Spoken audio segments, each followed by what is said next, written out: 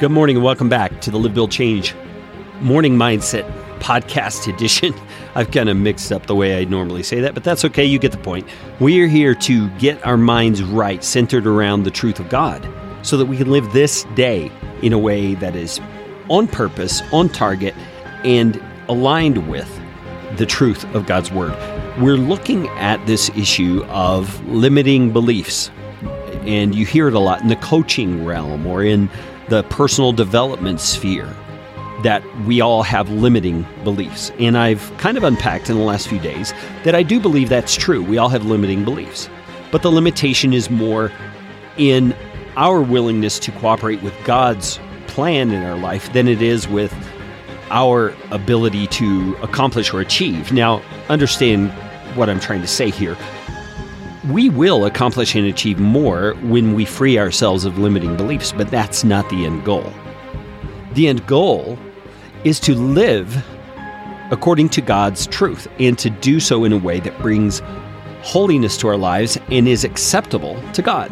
That's Romans chapter 12. He says, I appeal to you, brothers, by the mercies of God, to present your bodies as a living sacrifice. So that's our goal, is to be some vessel that God can use, a sacrifice, holy and acceptable to God, which is your reasonable service. And then he says, and do not be conformed to the pattern of this world, but be transformed by the renewing of your mind. And that's what we're talking about. Getting rid of limiting beliefs is a process of renewing your mind.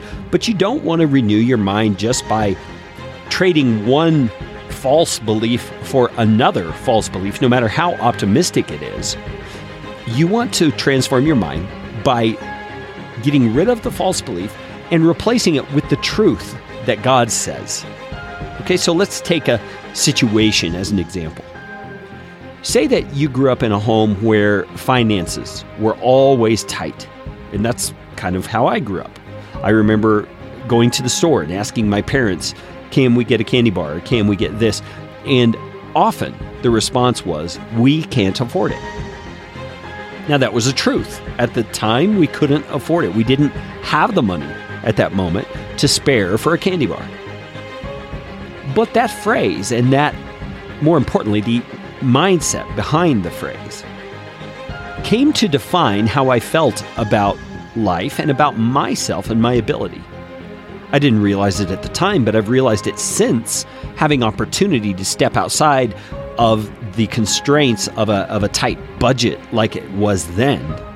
I've noticed, hey, I'm experiencing something different here, and it's challenging this mindset I've had all my life that I can't afford it, or that money's tight.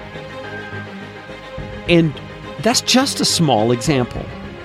We get these beliefs about life, and often we'll say, that's just the way life is. Or, I'm not that kind of person. Those kind of things don't happen for me. And you hear in those statements is a belief. There is a belief that there is a limitation on you.